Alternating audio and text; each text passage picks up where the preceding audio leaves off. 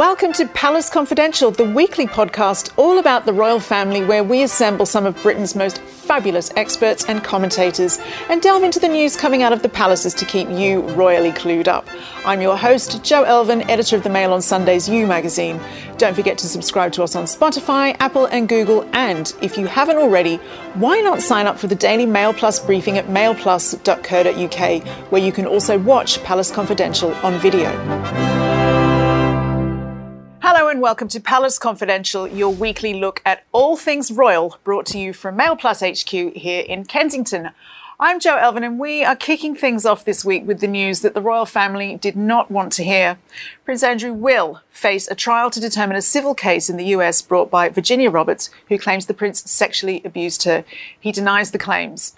The Daily Mail's Stephen Wright, who was in the US following the case, has shared his thoughts. Prince Andrew suffered a devastating blow in a New York courtroom. The judge there has rejected his claim that Virginia Roberts' lawsuit against him should be thrown out on a legal technicality. In so many words, that in 2009, Virginia Roberts, now known as Virginia Giuffre, had signed a waiver not to sue any other defendants in the Epstein case when she reached a $500,000 deal for compensation with him. The judge in New York has rejected that, and the case at present is proceeding to trial. The next steps are that each side will be able to ask each other questions, depose witnesses, get documents in advance of the trial. Virginia Roberts' legal team will be looking for, particularly, is flight logs, which show who were on the planes with her at the various locations where she said she was forced to have sex with Prince Andrew. She said she was forced to have sex with him in London, New York and Little St James, the Caribbean island privately owned by Epstein. I am certain that her legal team will want to get access as well to the records, the work records of Prince Andrew's Scotland Yard protection team. He had at least one officer with him at any one time as he travelled overseas. I know there are two actually with him in New York in April 2001 when the alleged second sex session happened. So that's key for them as well in building a picture of who knew what, because Prince Andrew claims he can't remember even meeting Virginia Roberts in London at Ghislaine Maxwell's house. He claims even though there's a picture there to jog his memory, he can't remember that. But Scotland Yard records should show his movements that night because he had a protection officer with him. The issue is whether there will be a settlement. I'm going to stick my neck out here and say I think there will be a settlement. This will not get to court in New York. That is my firm prediction. I cannot imagine Prince Andrew flying into New York, turning up at a courthouse in his favourite Bentley from the British Consul General's house. I do not expect that at all. There will be a settlement. There'll be a lot of bluster.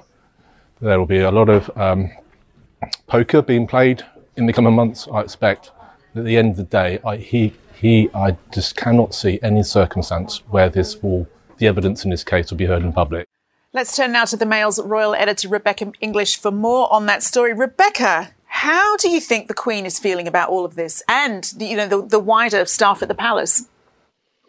Yeah, I mean, I'll be honest, I couldn't attest to how the Queen is feeling personally, but I know the atmosphere at the palace is pretty bleak about this. I mean, look at the newspapers and the television today. It is wall-to-wall coverage. It's a PR disaster, and it's a very difficult situation for them to handle. And now, I know that the palace has effectively been keeping Andrew at a bit of arm's length and not getting involved in his defence, but do you think that is set to change? Yes, I mean, all we've seen from the palace at the moment is a kind of straightforward, we wouldn't comment on an ongoing legal matter. But I just don't see how that is going to hold. While it is fair to say they shouldn't comment on the proceedings, there's still the matter of the fact that Andrew still holds a number of official roles and military patronages. Admittedly, they're in abeyance, but, they're holding at arm's length. They're still keeping it close enough. And I just think the public attitude now, and this is what I've been told and what we've reported in the Mail today, is that so the feeling internally is they feel they need to cut him properly adrift.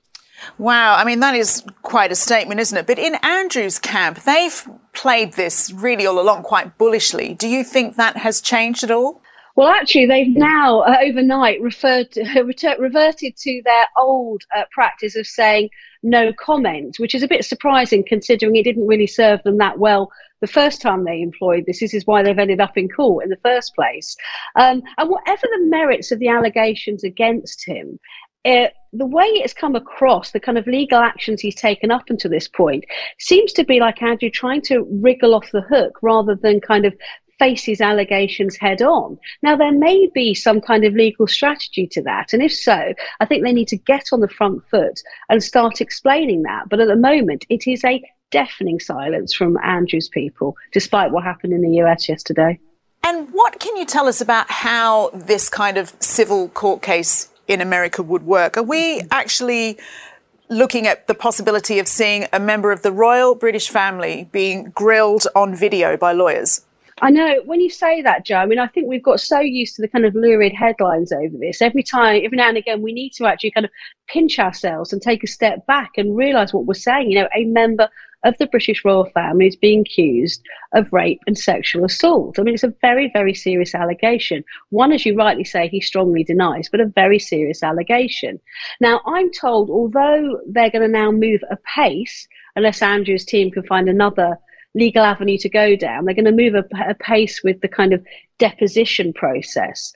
I'm told that actually can take place in private if a court gives permission for it. So although it will be videoed and recorded, we might not necessarily see it. And even when it goes to trial, he doesn't actually have to either appear in court on person or via video.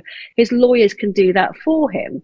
But of course, legal experts have warned that if he chooses to do so, it might not be a very good look for him. So either way, I mean, I think one legal expert summed it up brilliantly yesterday, that Andrew only has bad options in front of him, and now it's up to him to decide which of the best bad options he's now going to pursue. But if Andrew did decide that a legal representative would take those questions, because my understanding is that they can ask him all sorts of personal questions, is that right? So how would that work? And that is absolutely true, Joe. I mean, they cannot ask him anything they want about his kind of sexual history, relations with other members of the royal family. They could even pull in other senior members of the royal family they feel might have light to shed on events. So all in all, the thought of him having actually to sit down and give a deposition is not one that's going to inspire him with much confidence. I suspect his lawyers will try every avenue, they'll pursue every avenue they can to make sure that doesn't happen. I mean, 2022 is already looking like an extraordinary year. Thank you, Rebecca. We'll come back to you in just a moment. But for now, let's bring in our panel. Joining me this week is Charlotte Griffiths, the editor-at-large of the Mail on Sunday, and of course the Daily Mail's diary editor, Richard Eden, here for all his Edenites again. Now, Richard, but would it be right to think that the eternal optimist Andrew is really, feeling a bit smarting and being stung by this news? My goodness, the atmosphere must be awkward now. I mean, I think all the way along he's promised people, he's promised his own mother, don't worry, I'll sort this out. There's no merit in it. He's promised his daughters, his ex-wife, all of them. And now here we are faced with a trial. It really is every royal family's worst nightmare. And there's no easy way out. Charlotte, I think it would probably be fair to say that he hasn't really thus far won the PR war in this whole sorry saga. But is there any way to? I don't know. The problem with Andrew is that he's a walking PR disaster. Dating back to Emily Maitlis, which was now 2 years ago, every single step from that moment. Well, even dating back to Air Miles Andy. Yeah, I mean, the moment he was born, he just was a disaster. And it's because of this pomposity and brashness and overconfidence that everything will be okay. And unfortunately, that has now finally come to an end. For sure. I mean, as we must keep stressing, Prince Andrew has denied all of these allegations. But Richard, today in a piece by Richard Cayley in the Daily Mail, he says that, while he's protested his innocence, that, whispers in the palace are, why hasn't he managed to convince the world of this? Well, I think it's extremely hard, isn't it? I mean, as Richard's pointed out, he has no good options. And I think now, frankly, this has to be taken out of Prince Andrew's hands. He's been allowed far too much autonomy to deal with this. And I think the Queen, the royal family, the whole household need to get a grip so this doesn't completely overshadow the Platinum Jubilee year. I mean, how they do this, I think the only way is that he has to be stripped of everything immediately. They need to announce almost immediately that he will have no royal role again, that he will not use his titles, that he will step back from his army honorary roles, and that at least they need to put that clear blue water between the royal family and Prince Andrew immediately, I think. It's so interesting, Richard, mentioning the Jubilee there. This thing has so many potential tentacles, and it must be terrifying, the palace, to think that there will be other senior royals brought in to testify in this. I mean, could we see Princesses Eugenie and Beatrice being dragged into this? Yeah, apparently so. And the thing is about Beatrice is she's being dragged in because it was her that went to a 12-year-old's birthday party in Pizza Express. So she's going to be dragged in to talk about the fact that she went to a 12-year-old's birthday party when she herself was 12. I mean, I wonder if even that 12-year-old birthday girl remembers. Yeah, I mean, who would remember a 12-year-old's party? And she's got a vaguely clear slate, Princess Beatrice. I mean, sometimes we tease her for her fashion choices, but she's basically a good working... Well, she's not quite a working member of the royal family, but the Queen really is very fond of her. And, she's now going to have her reputation dragged into this whole quagmire. Do you think that maybe it is time, Richard, for Andrew to change tack on this and release some sort of statement? I think, although it should be taken out of his hands, I think they should let him at least pretend it comes from him. So he needs to announce. I'm stepping back and I'm doing it for these reasons. So sure, but in terms of the court case, you can't allow it to happen. That's the problem, because it will be so embarrassing and so painful. But the only way two ways to avoid it really. One is to settle. But we have had his accuser's lawyer today has openly said that she will not settle unless he admits wrongdoing. Well, Prince Andrew can't admit wrongdoing. I mean, he's denied any wrongdoing to the Queen, to his family, to everyone. He can't turn round and then admit it. So it's a real problem for him. I mean, the only other option might be to have no further dealings at all with the court case. And then he will be found... the case will go against him in his absence, but at least then he won't have admitted anything, I guess.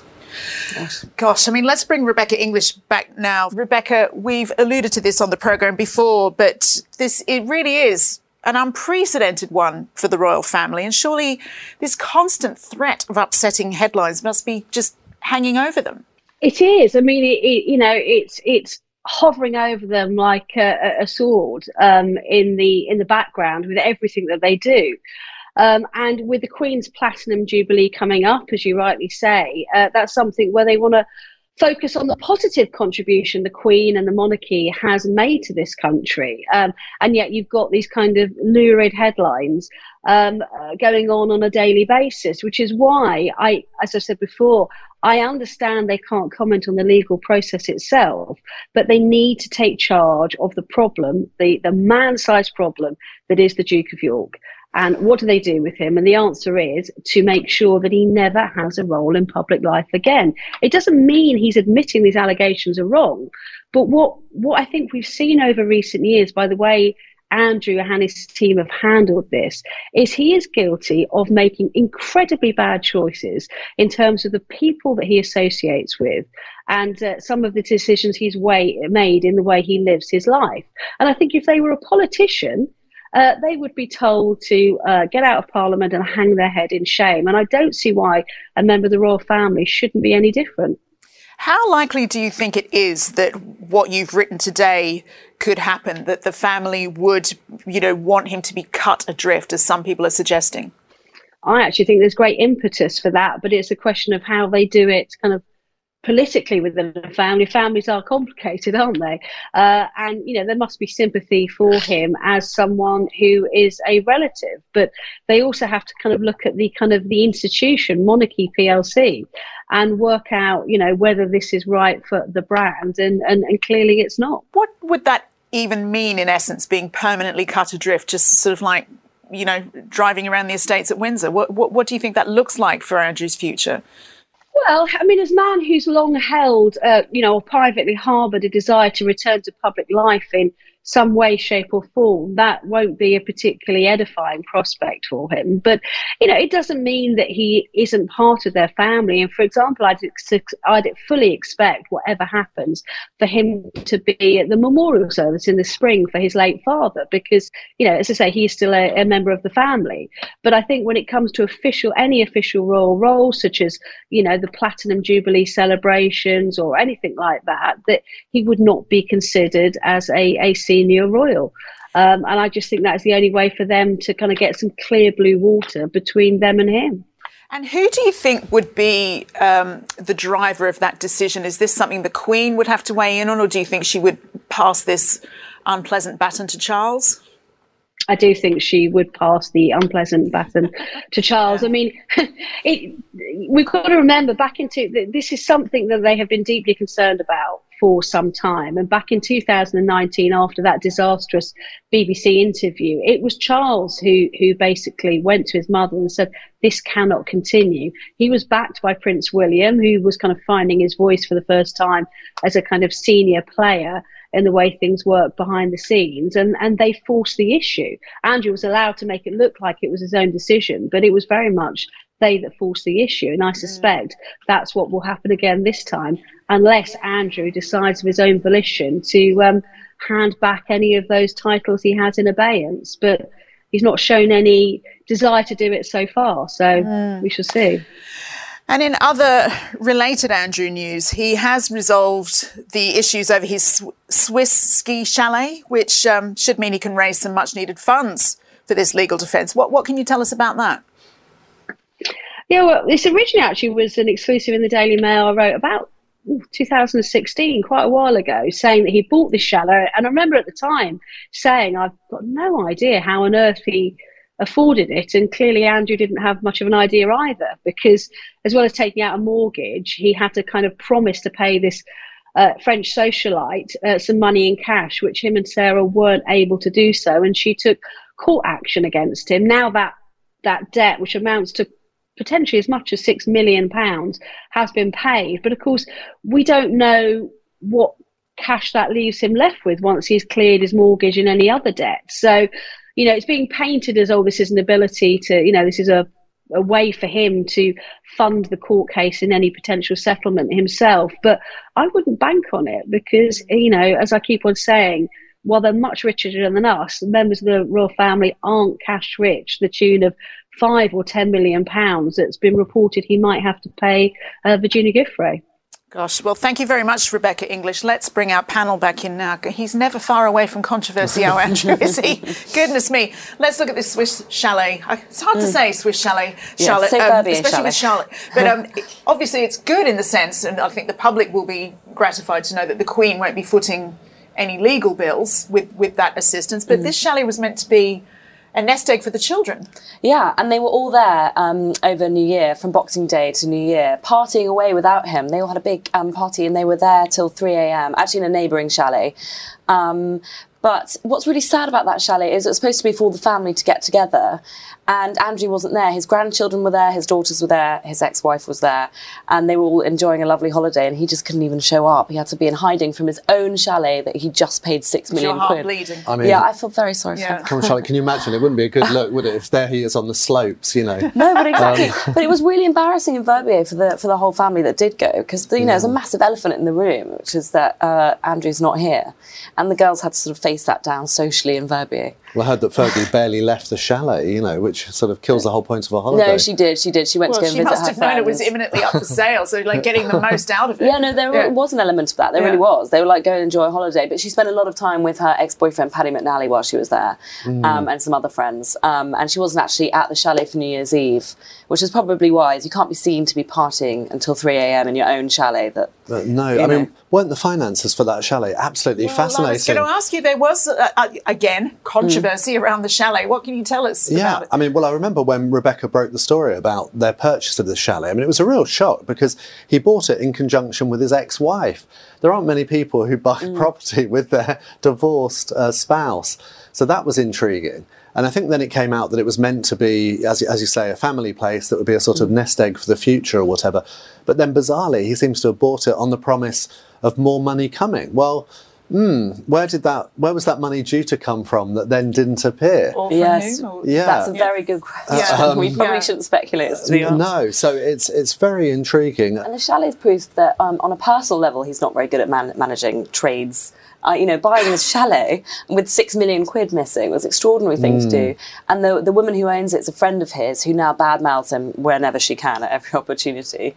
I mean, it's an extraordinary bad move, the whole thing. But look, on a positive note, at least it might mean that he'll be able Love to, you, Richard. if there is a settlement with his accuser, he might at least be able to say that it's his own money that he's paid. I mean, can you imagine if it's, our Queen who's having to pay money to a victim of sex trafficking? Yeah, but who gave him the £6 million to plug the gap that he owed the socialite who owned it? It's all very That's murky. speculation for another day, perhaps. Let's not move go on, there. Charlotte. Looking at the Jubilee now, which, we face up to 9 months of build-up for this. And it feels like many, many months whereby this amazing celebration is going to be overshadowed constantly by this. Do you think that's the case? Yeah, I think it will be. And it all kicked off earlier this week with a really sweet story about the cake there's going to be a competition to see if there can be a Jubilee cake.